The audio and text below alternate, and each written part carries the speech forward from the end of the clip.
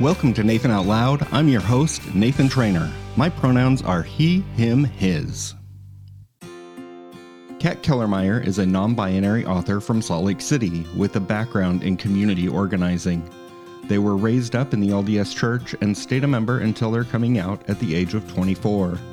Since then, Kat has been a vocal advocate for the queer community in Utah, especially in issues concerning the LDS Church and local queer policy.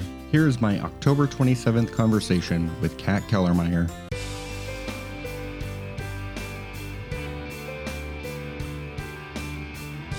Welcome to Nathan Out Loud, Kat. Hey, glad to be here. Thank you for joining me. In episode 1 of the podcast, I mentioned the piece that you wrote on out.com last year, and we'll get to that in a moment. But there's a question that I get all the time, and I wanted to get your insight on the topic. Absolutely. We're talking about pronouns and why pronouns are so important. So for me, this is actually always really excited when somebody brings up this conversation for me, because I actually identify as a non-binary person. Mm-hmm. And when I first came out, I said, my pronouns were they, them, she, her. But as I've progressed in my identity and become more comfortable, I'm definitely leaning more into the they, them. So I feel like any time that a place makes it a welcome thing to discuss pronouns, to make it easy for somebody who may be worried about disclosing their pronouns to do that, that's always a huge step of allyship that is a really casual thing that everybody can do in their everyday life. Yeah. And how do you share your personal pronouns? Honestly, I will do that thing where I'm like, oh, hi, I'm Kat. I go by they, them. What are your pronouns? I will just get it out of the air immediately. I'm at that point now where I just will let people know exactly who I am, exactly where I stand, and that this is the situation. So if you're going to tap out, now's the time to do so. Yeah. Well, and I think that does set it up for, a more open and comfortable conversation, or, kind of sets the baseline. How do you generally respond if somebody uses the incorrect pronouns? Honestly, I try to be very patient. I recognize that for a lot of people, sometimes it is a new thing. I'm encountering this. I'm slowly coming out at my business place, which has been an adventure.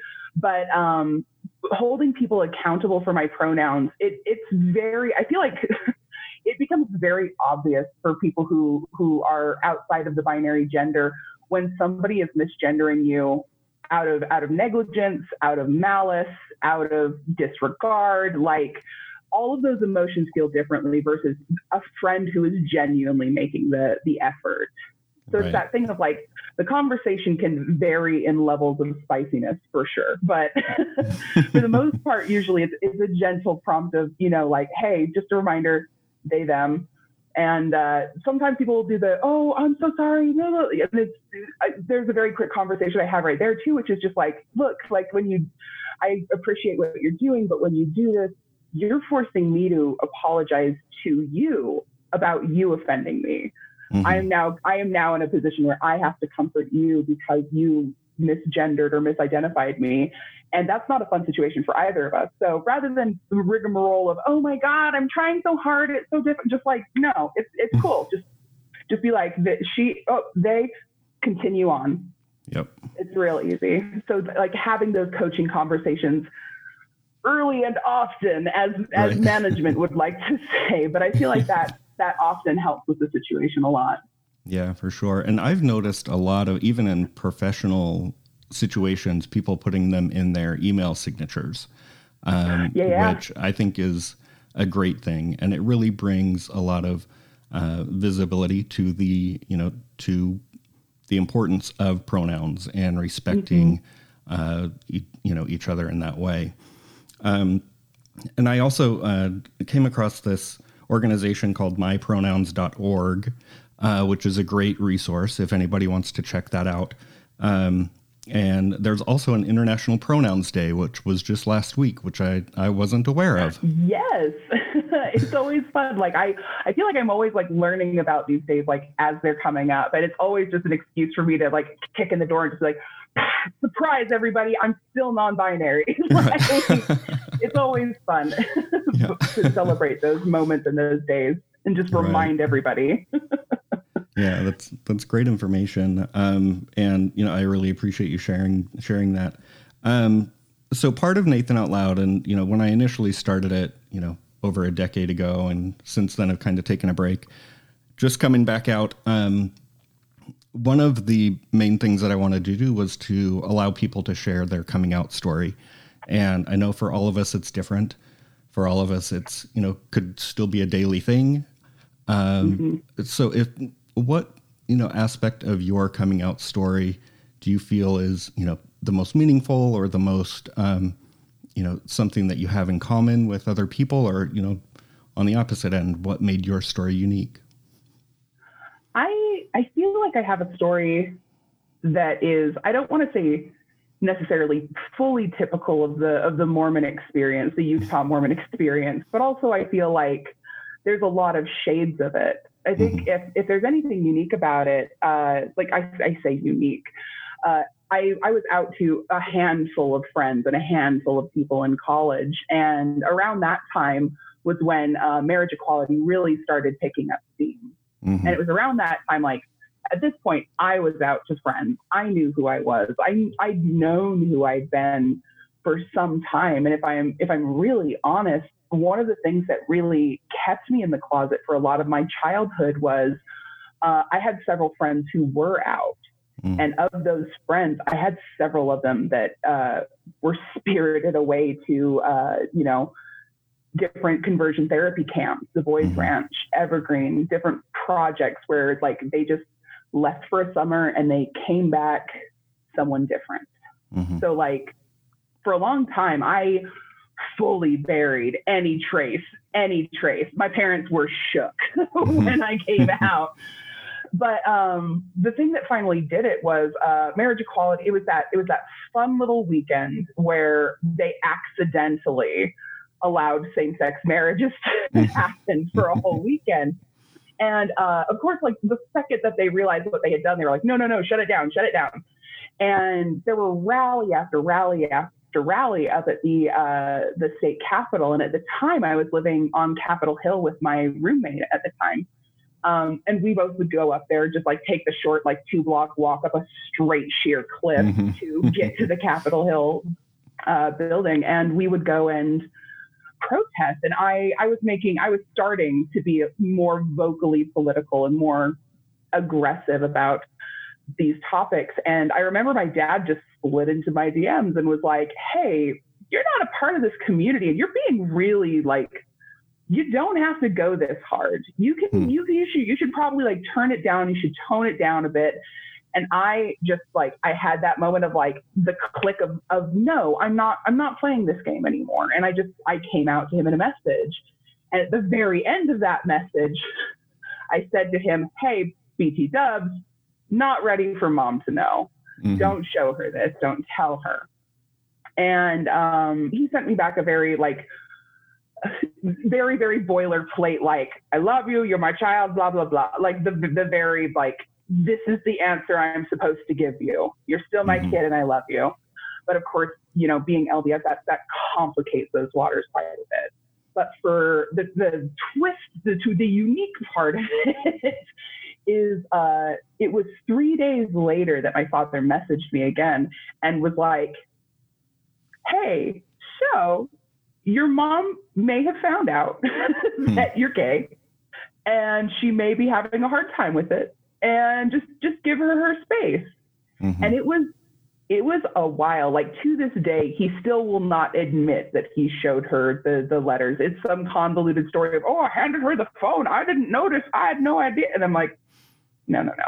I know it happened. But she like, it took her some time. It was a really long, hard period for us. My parents had a hard time, and I can't say that they I feel like my mom has come to terms with it, and in a beautiful way, and not the like I accept you but it hurts way, like the actual deep love for me. But I think my father still struggles a little bit with the identity.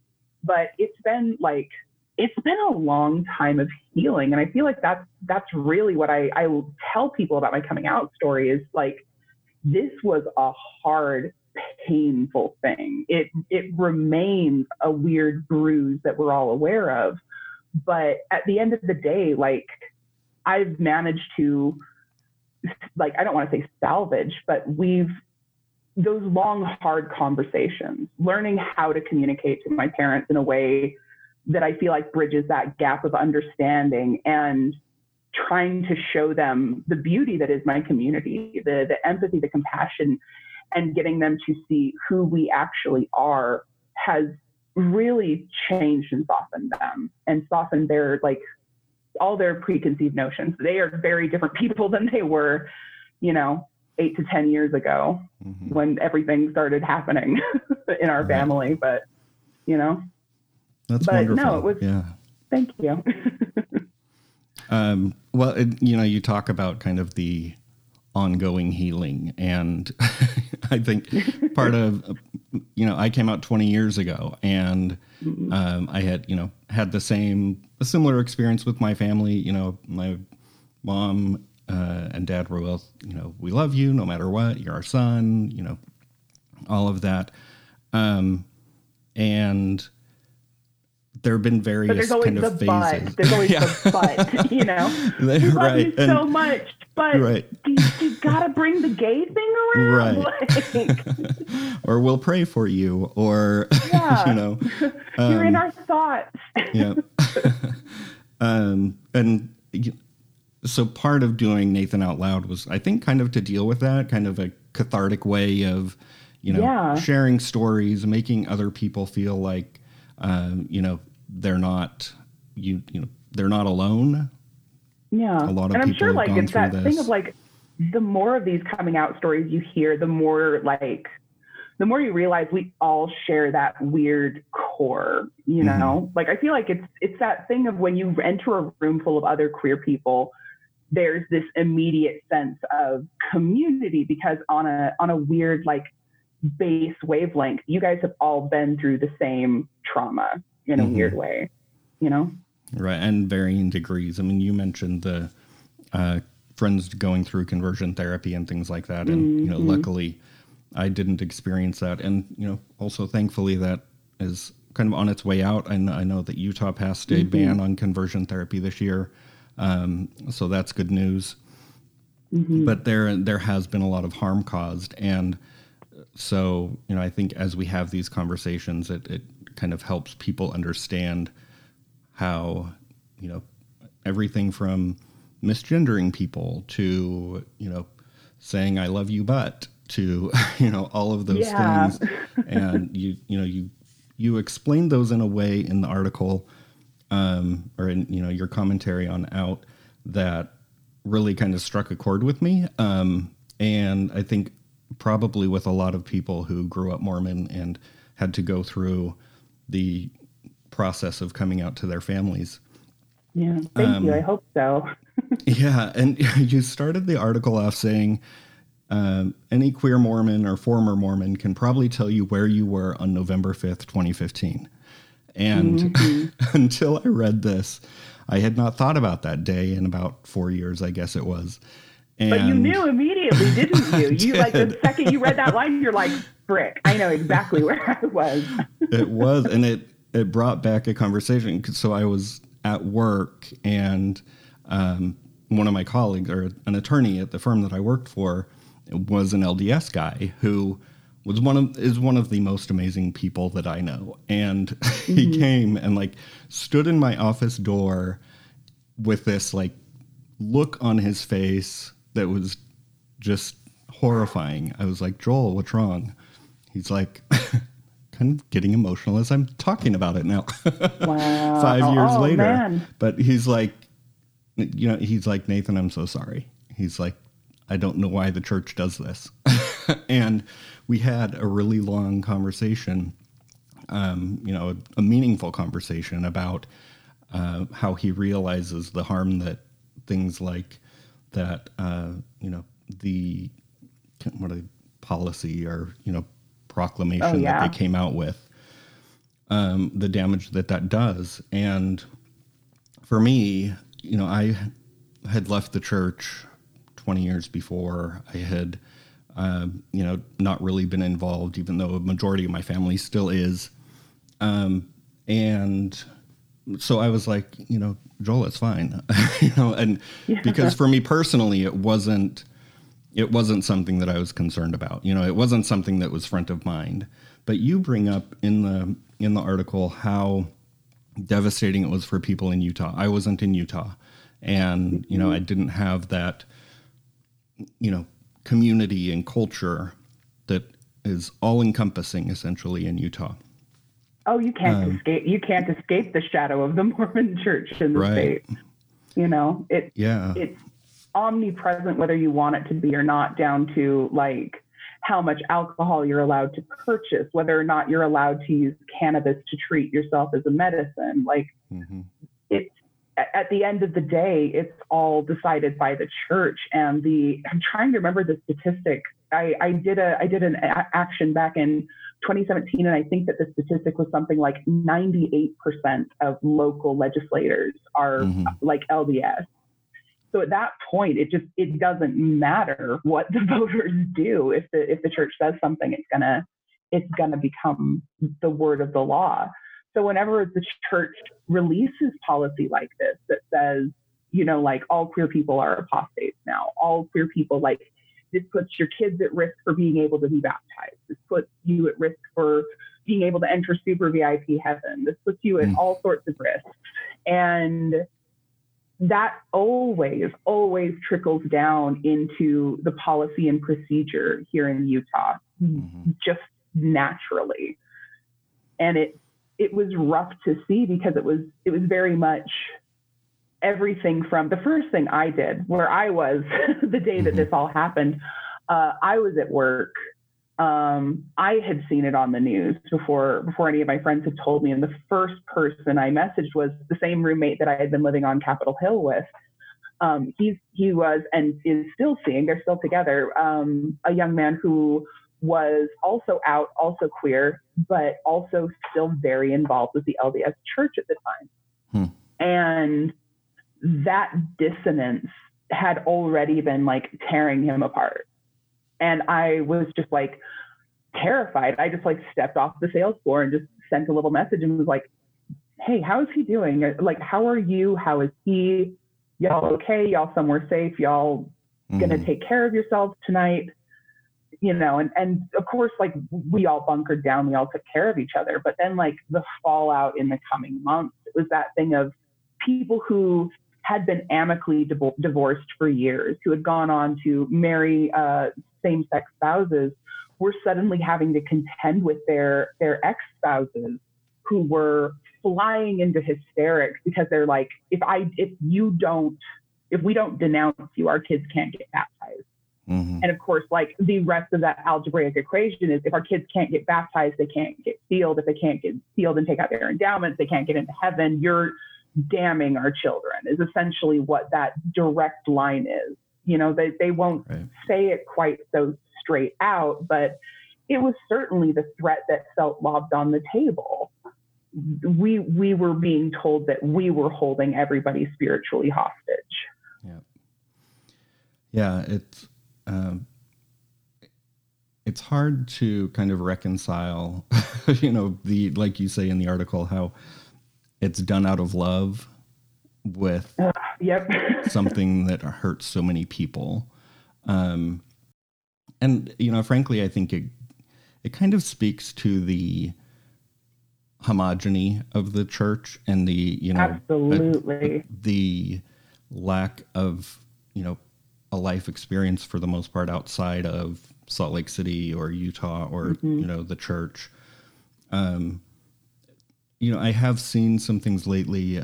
There's a general authority whose son came out and just before General Conference was featured, I think it was in the Salt Lake Tribune. And there seems to be, stories like that, one-off stories where there are, there's a general authority who has a gay son or a gay brother or, something like that, Yes. which you would hope would kind of educate and influence, at least how it's communicated.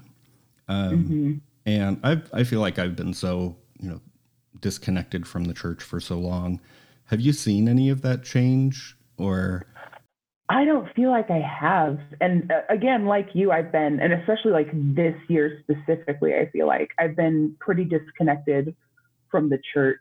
I try to keep my Twitter alerts up, so if there's any like policy updates, we can deal with that and push back. But no, for the most part, I feel like it's the strangest thing, especially here in Utah, immensely here in Utah, is you will have people turn out by the thousands to, hang out with Imagine Dragons and say, we love gay people.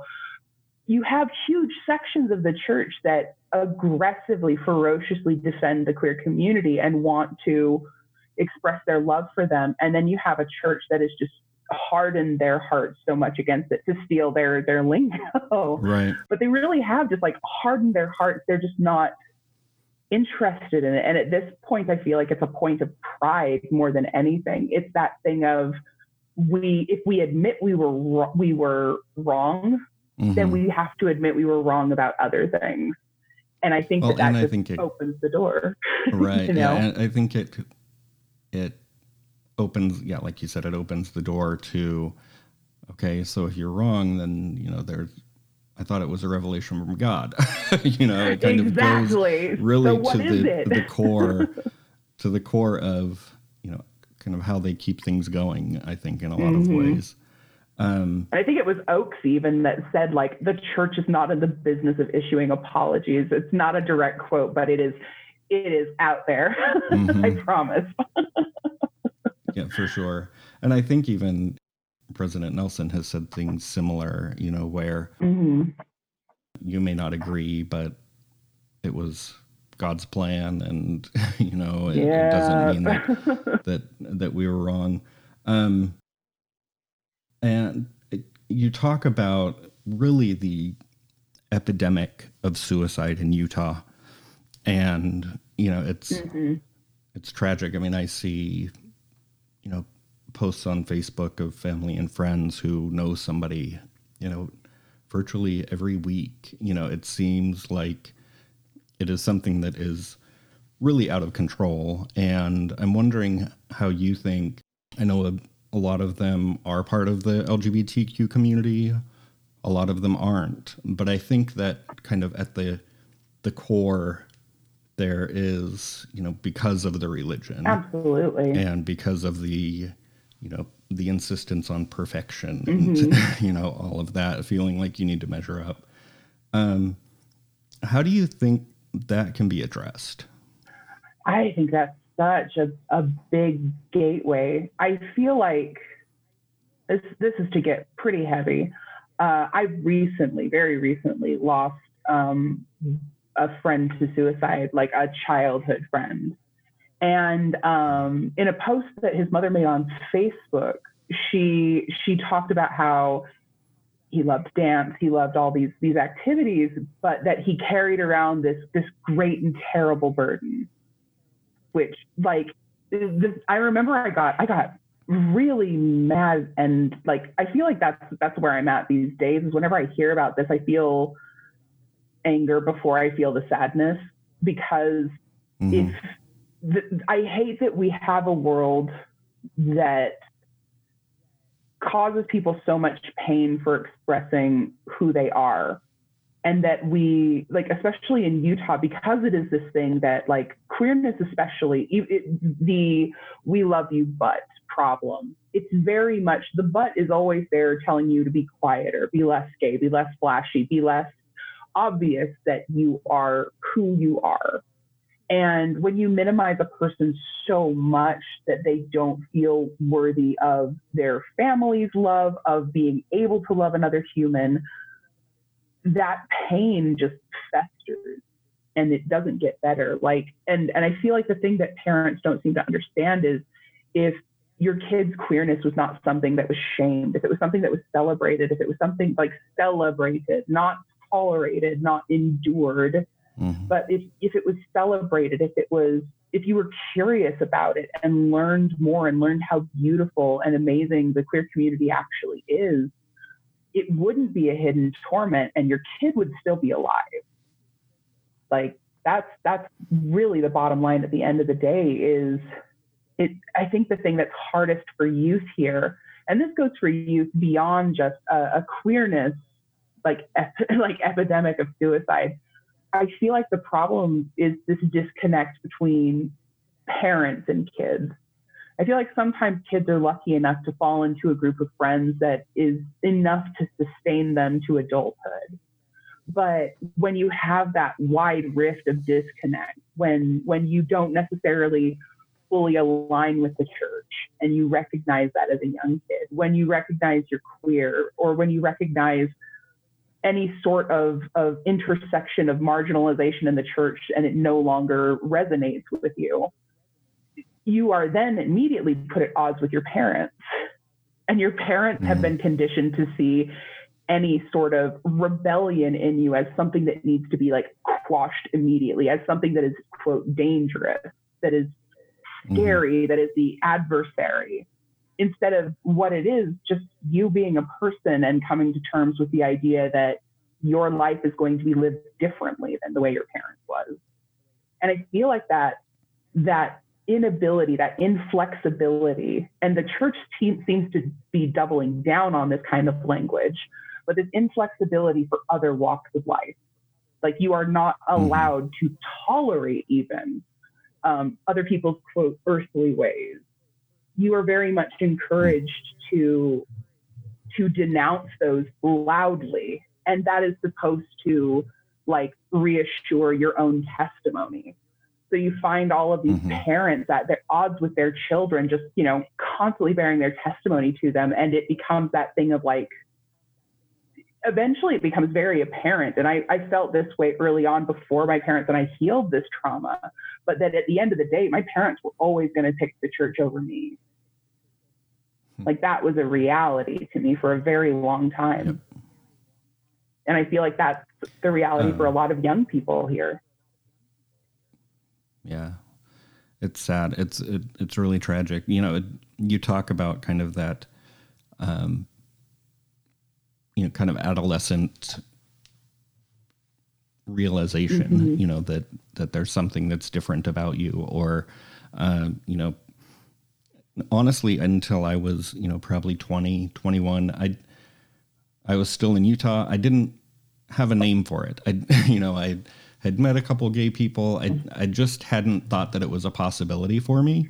And, well, and like being raised LDS, back, like it removes the possibility, especially I feel like when you're young, when you're told like, they'll never tell you outright queerness will lead you to unhappiness, but the connections are so people told blatant. Me that. Like you'll never be happy. Yeah. You'll never have a good family. You'll never. I was told that hurts my soul, because I feel like that's the biggest lie that you are told as a young person, is that there is no community for you in queerness. There is no family. There is no. So like. In your or even love, or even being able to have a fulfilling, relationship, or things like that. Exactly. It was something I hadn't even thought about, until probably about a month ago. When I was 14, I went to Especially for Youth at Brigham Young University in the early 90s. Oh man, we're dating ourselves now, aren't we? That was, that was an experience that I didn't even, to this day, I think I just kind of, I realized something in that week, kind of the pain that I felt because I felt, inadequacy and, like there was something wrong with me.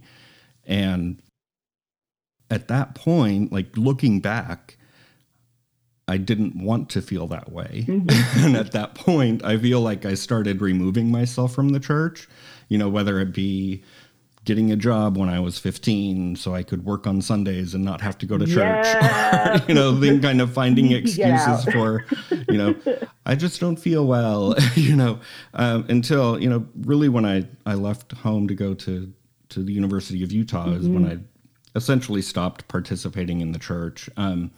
And you talked about, kind of the healing and the bruises. And, 2 weeks ago, I was like, there's almost the stages of grief that you have to go through. Oh, yeah.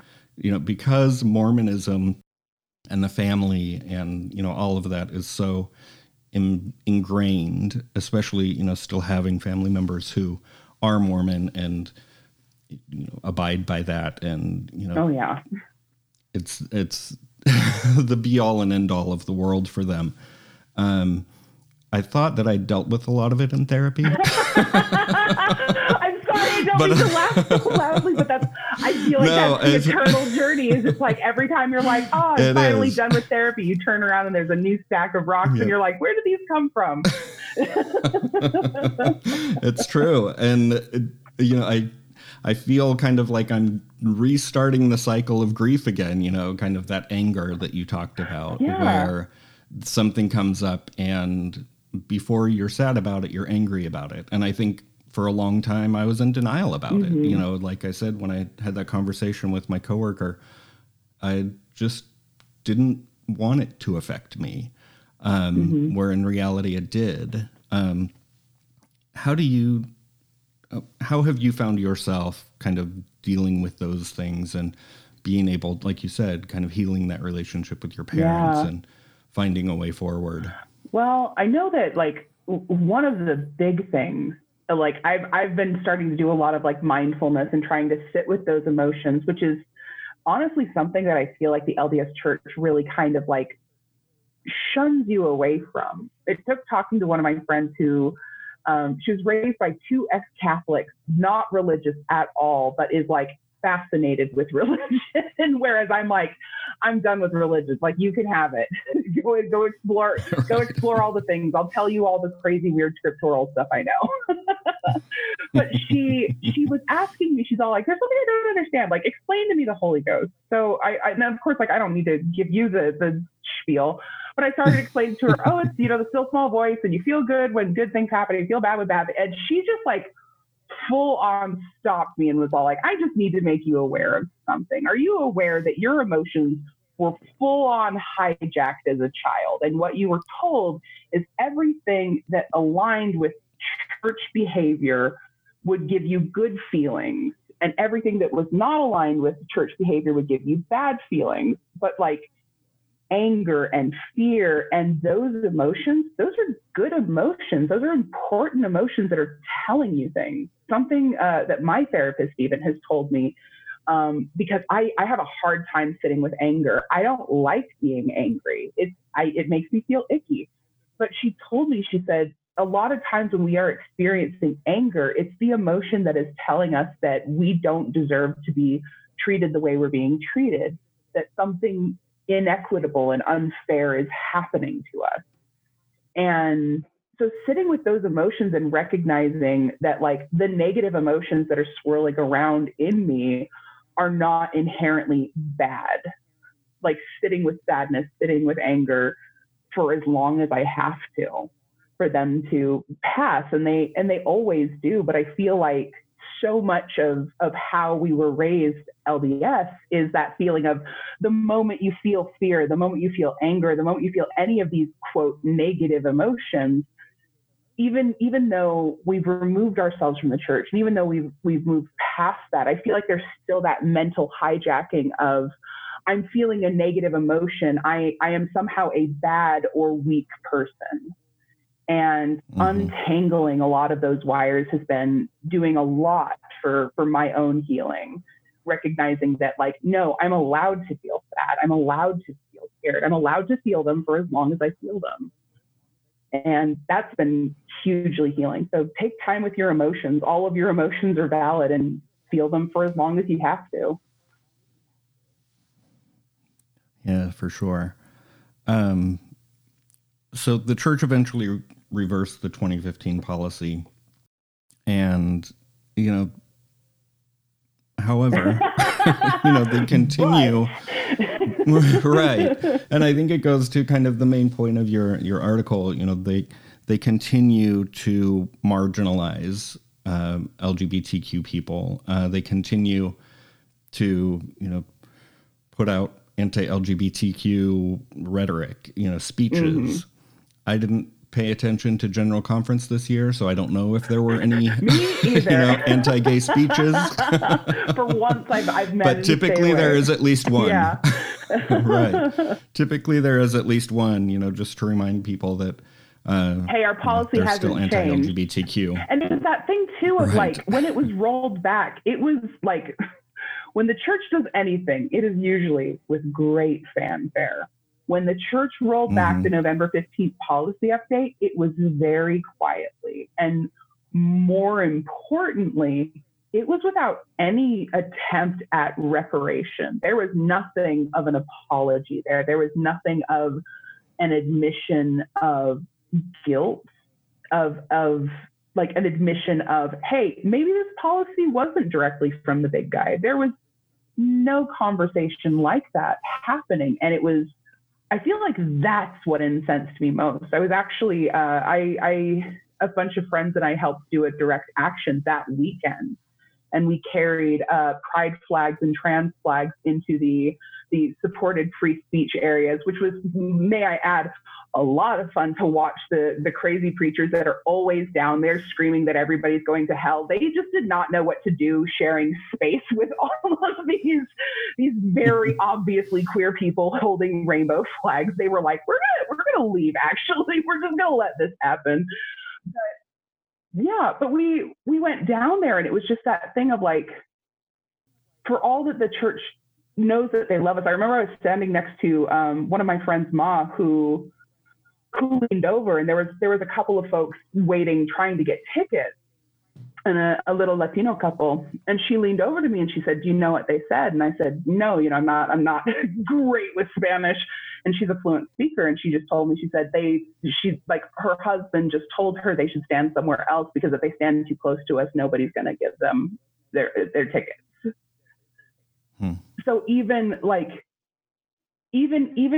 while the church was rolling back this harmful policy, members were still saying, "Oh, we can't stand by these people because it could put us at risk to not being able to go see conference." And like, if that's not a perfect illustration of exactly how absolutely toothless them repealing it was, like, I don't know what is. It hasn't changed the culture any, and they haven't done anything to change the culture. They'll claim to support legislation, but when they claim to support legislation and preach from the pulpit that queer people don't deserve the same rights as everybody, or that queer people are not worthy of marriages or families, that is always reflected in Utah legislation. You finished the article with a paragraph that I'd like to read because it, like I said, it really struck a chord. You say, "The Mormon Church offers unconditional love to all, provided you meet their long list of conditions. But anyone who has ever been imprisoned and isolated by its rhetoric, who has allowed themselves to be convinced they are sick or sinful, and who has felt as if there was no escape knows the truth. It's not love, it's abuse." Can you speak to that a little bit? Yeah. First, ironically, I want to give a shout out to the guy that gave me the opportunity to write this, Nico Lang, who was an editor at Out at the time. And ironically, it is his 1-year anniversary of marrying his husband today. So very small world. But I wrote up a very polite version of this. And Nico, who is not LDS, but had dated somebody who was, and who was very aware of like the unique trauma and experiences of queer people in Utah. He's always fought to get our voices out there. And he encouraged me. He's like, I know where you actually stand on this. I know how you actually feel. Like, what would you actually say? And then he empowered me to actually say it. So I'm very grateful to him, but it's repeating a cycle of, it really is a cycle of abuse. You're constantly told, we love you, but then they'll turn down the gas lamp and say, like, we love you, but you're not allowed into our heaven. We love you, but your children are not worthy of our ordinances. We love you, but, and the list goes on and on and on and on. And it just kind of goes back to that, like, it's just such a toxic cycle. They really honestly are, they've been like, I feel like that's the hard part. We're being gaslit on both sides. Mormons are being gaslit into being told that this is a proper and acceptable expression of love, that this is the true love, and that this is the love that Christ wants them to show, because Christ is more interested in them following rules A, B, C, D, E than he is showing unconditional love. Like, that dichotomy is so, I feel like, so hard for Mormons to reconcile with, which is why we see the church is so fractured with people who are like, Mama Dragons, the Mormons building bridges. You have tons of organizations within the church that are aggressively seeking to support the community. And on the other side, you have the community who has family members who continues to communicate this fractured love to them, while continually conditions here in Utah get harder and harder. That suicide pandemic continues to escalate. And then when our legislators are asked about it, they talk about the elevation. And to be clear, like, while the elevation, like, we have seen some connections between this and Colorado, it doesn't address the social pandemic that is very obvious. Like, the numbers are not perfectly aligned. There is something more social and more sinister at stake. And we know that a lot of Utah kids are just unhappy. And I can't say that the church is not a big part of that. Right. I think the expectations are unreasonable, and, especially in adolescence, trying to navigate that. It's,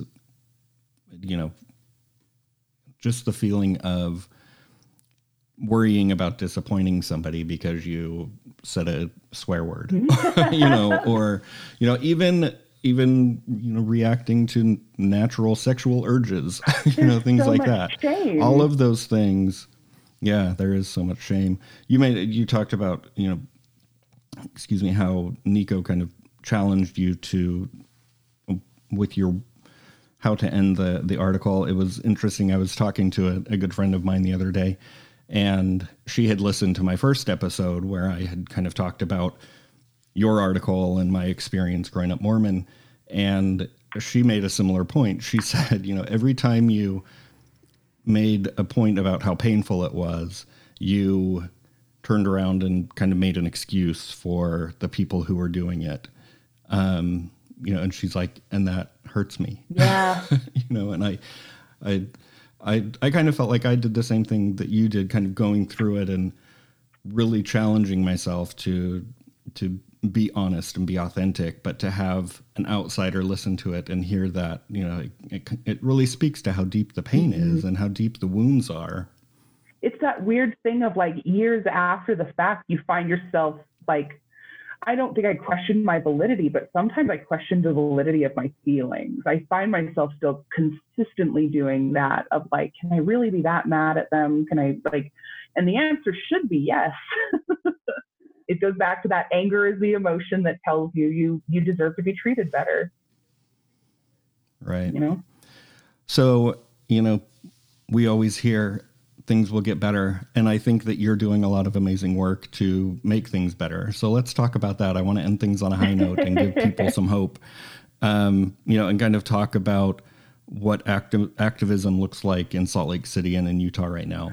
I know that, right now, of course, COVID has definitely, held things up significantly, but you have some people that are still doing amazing things. I think, the person I would put most on blast right now, because I feel like they're doing almost more for Mormon queers than any other person I can think of off the top of my head.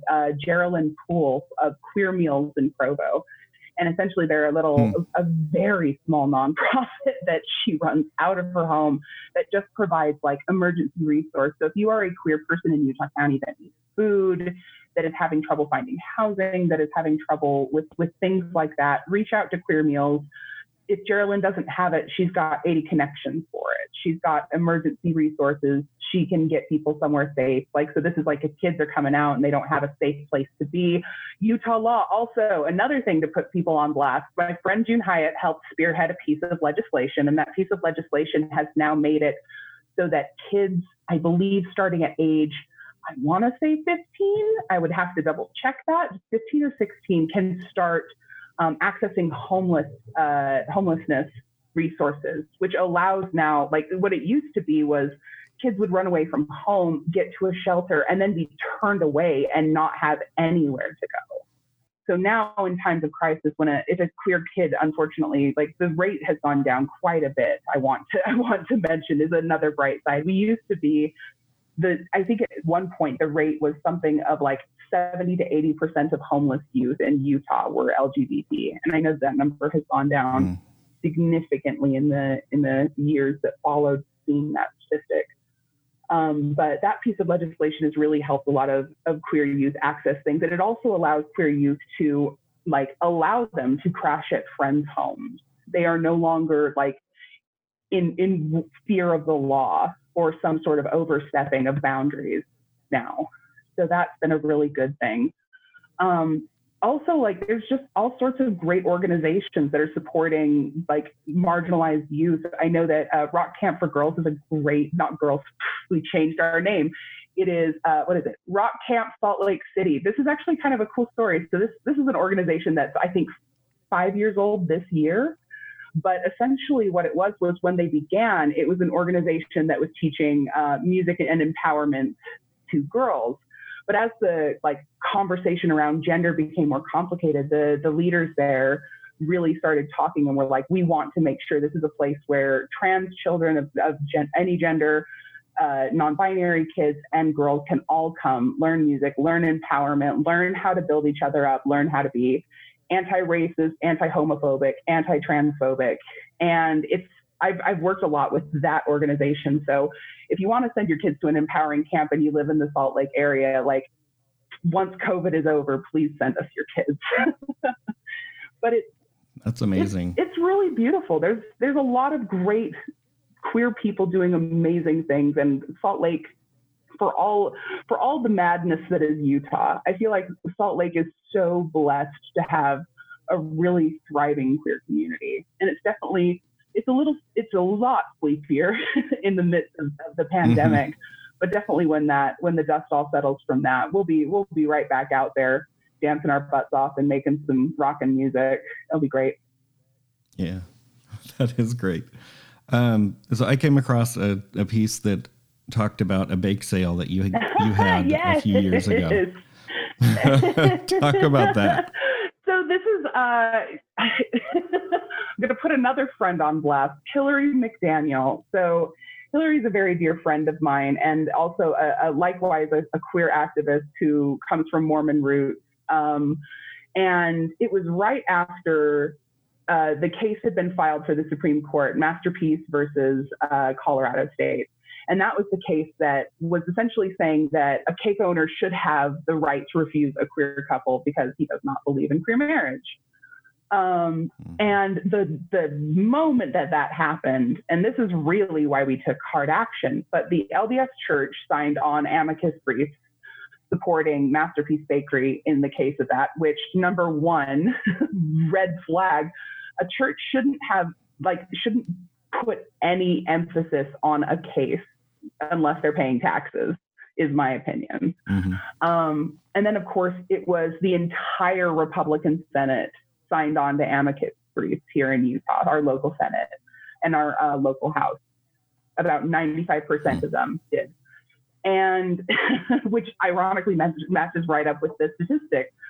And I looked at Hillary and I said, wouldn't it be just absolutely ironic if we did a bake sale, but we charged straight people double and we raised money? And Hillary's suggestion was, well, what if we just did a bake sale and we did it like, can we do it in front of the church office building? And we started doing our research. We'd both done some organizing by that point. And we managed to get the City Creek Park that is kitty corner to the church office building. It is the northeast corner across from the church office building. And I just put it out as a pipe dream, and Hillary's like, okay, but what if we really did it? And in 3 days over a weekend that I was out of town for, we coordinated bakery pickup, bakery donations, like bakeries all over Salt Lake, from like big chain stores to like private, beautiful patisseries. Like, we're giving us items to sell at the bake sale. And we lined up all these trays. We put up a bunch of rainbow flags. We brought an entire sound system with us. And we basically were just like, we were so tired at this point. It was a couple of years into a Trump administration. We were very sleepy. And we both said we didn't want to stir things up. We'd already done actions against the church, and it had already caused some issues with me and my family. But we, like, it all came together, and we just stood out there with this huge sound system. I'm coming out blasting from the speakers, staring down the church office building. But we, over the weekend, between donations we received during the bake sale and after the bake sale, we raised about $4,500. And all of that money went to a youth suicide prevention program specifically. I believe it was a support group for survivors of suicide attempts. One of the statistics we don't often talk about with suicide is that those who have attempted suicide are actually more at risk for a second time. I feel like the misconception is if you've done it and survived, you aren't going to try again, but it's a false statistic. So support groups like that are literally life-saving. So it was wonderful to be able to do something like that. And it was really remarkable, again, like a thing that we threw together 3 days later on a whim.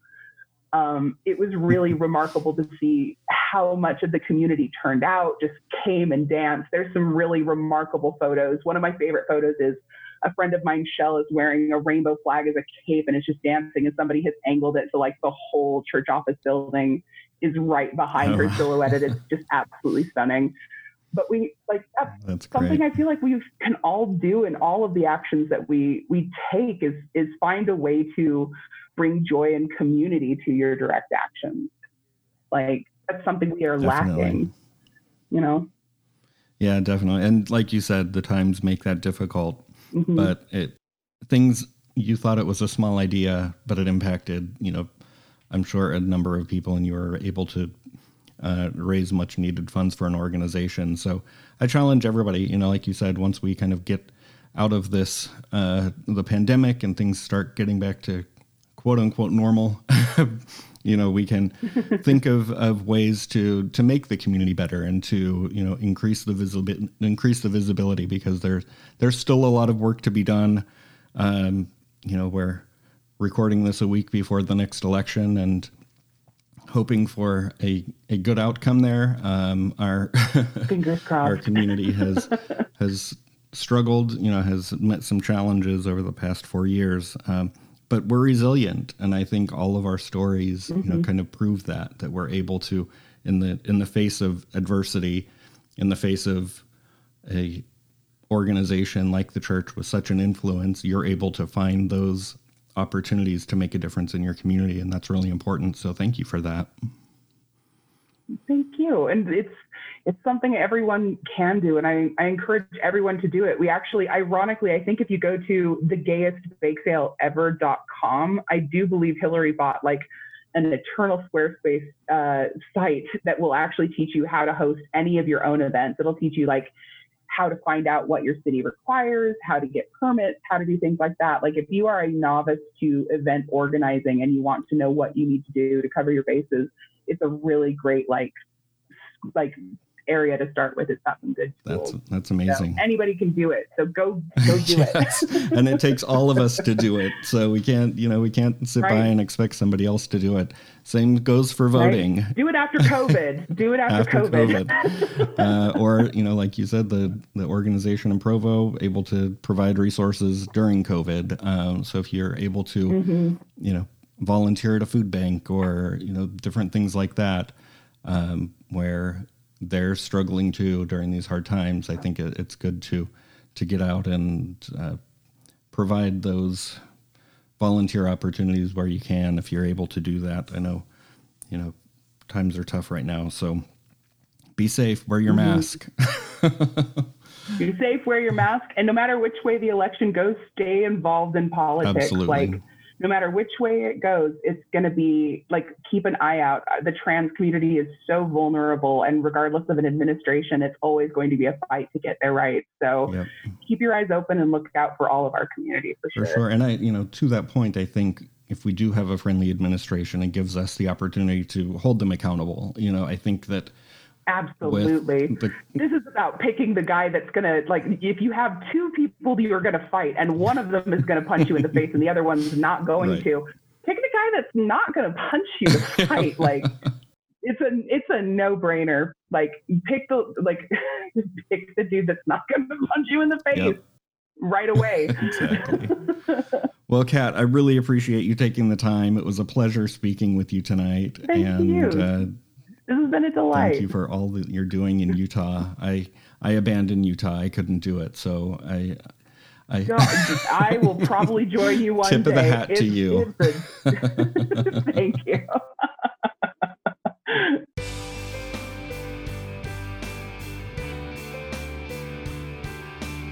The election is behind us, and Joe Biden and Kamala Harris have been elected to be the next president and vice president of the United States. It took nearly 4 days for us to get the call, but on the morning of Saturday, November 7th, 2020, spontaneous celebrations broke out in the streets of cities and towns across the country and around the world. There was a unified sigh of relief and lightness in the air that has been stifled for 4 years. While the overall election results were not what we had hoped for, the number one priority of electing Joe Biden and Kamala Harris was achieved, and now the hard work of rebuilding and reunifying the country starts. It is vital that everyone who voted stay engaged and work to achieve the goals that were laid out in this election. There are countless organizations that you can become involved with and that can use your help and support. Thank you for listening to this episode of Nathan Out Loud. I especially want to thank Kat Kellermeyer for joining me and for sharing their story. If you have any feedback, would like to share your story, or just want to say hello, email me at comments@nathanoutloud.com or call the Nathan Out Loud listener line at 802-32-BE-OUT. That's 802-322-3688. You can follow the show on Twitter at Nathan Out Loud and on Facebook at facebook.com/NathanOutLoudFans. I'm also on Instagram at nathan.outloud. Please be sure to subscribe to the show wherever you listen to your podcasts. We'll talk to you soon on the next episode of Nathan Out Loud, and in the meantime, come out, be out, live out loud.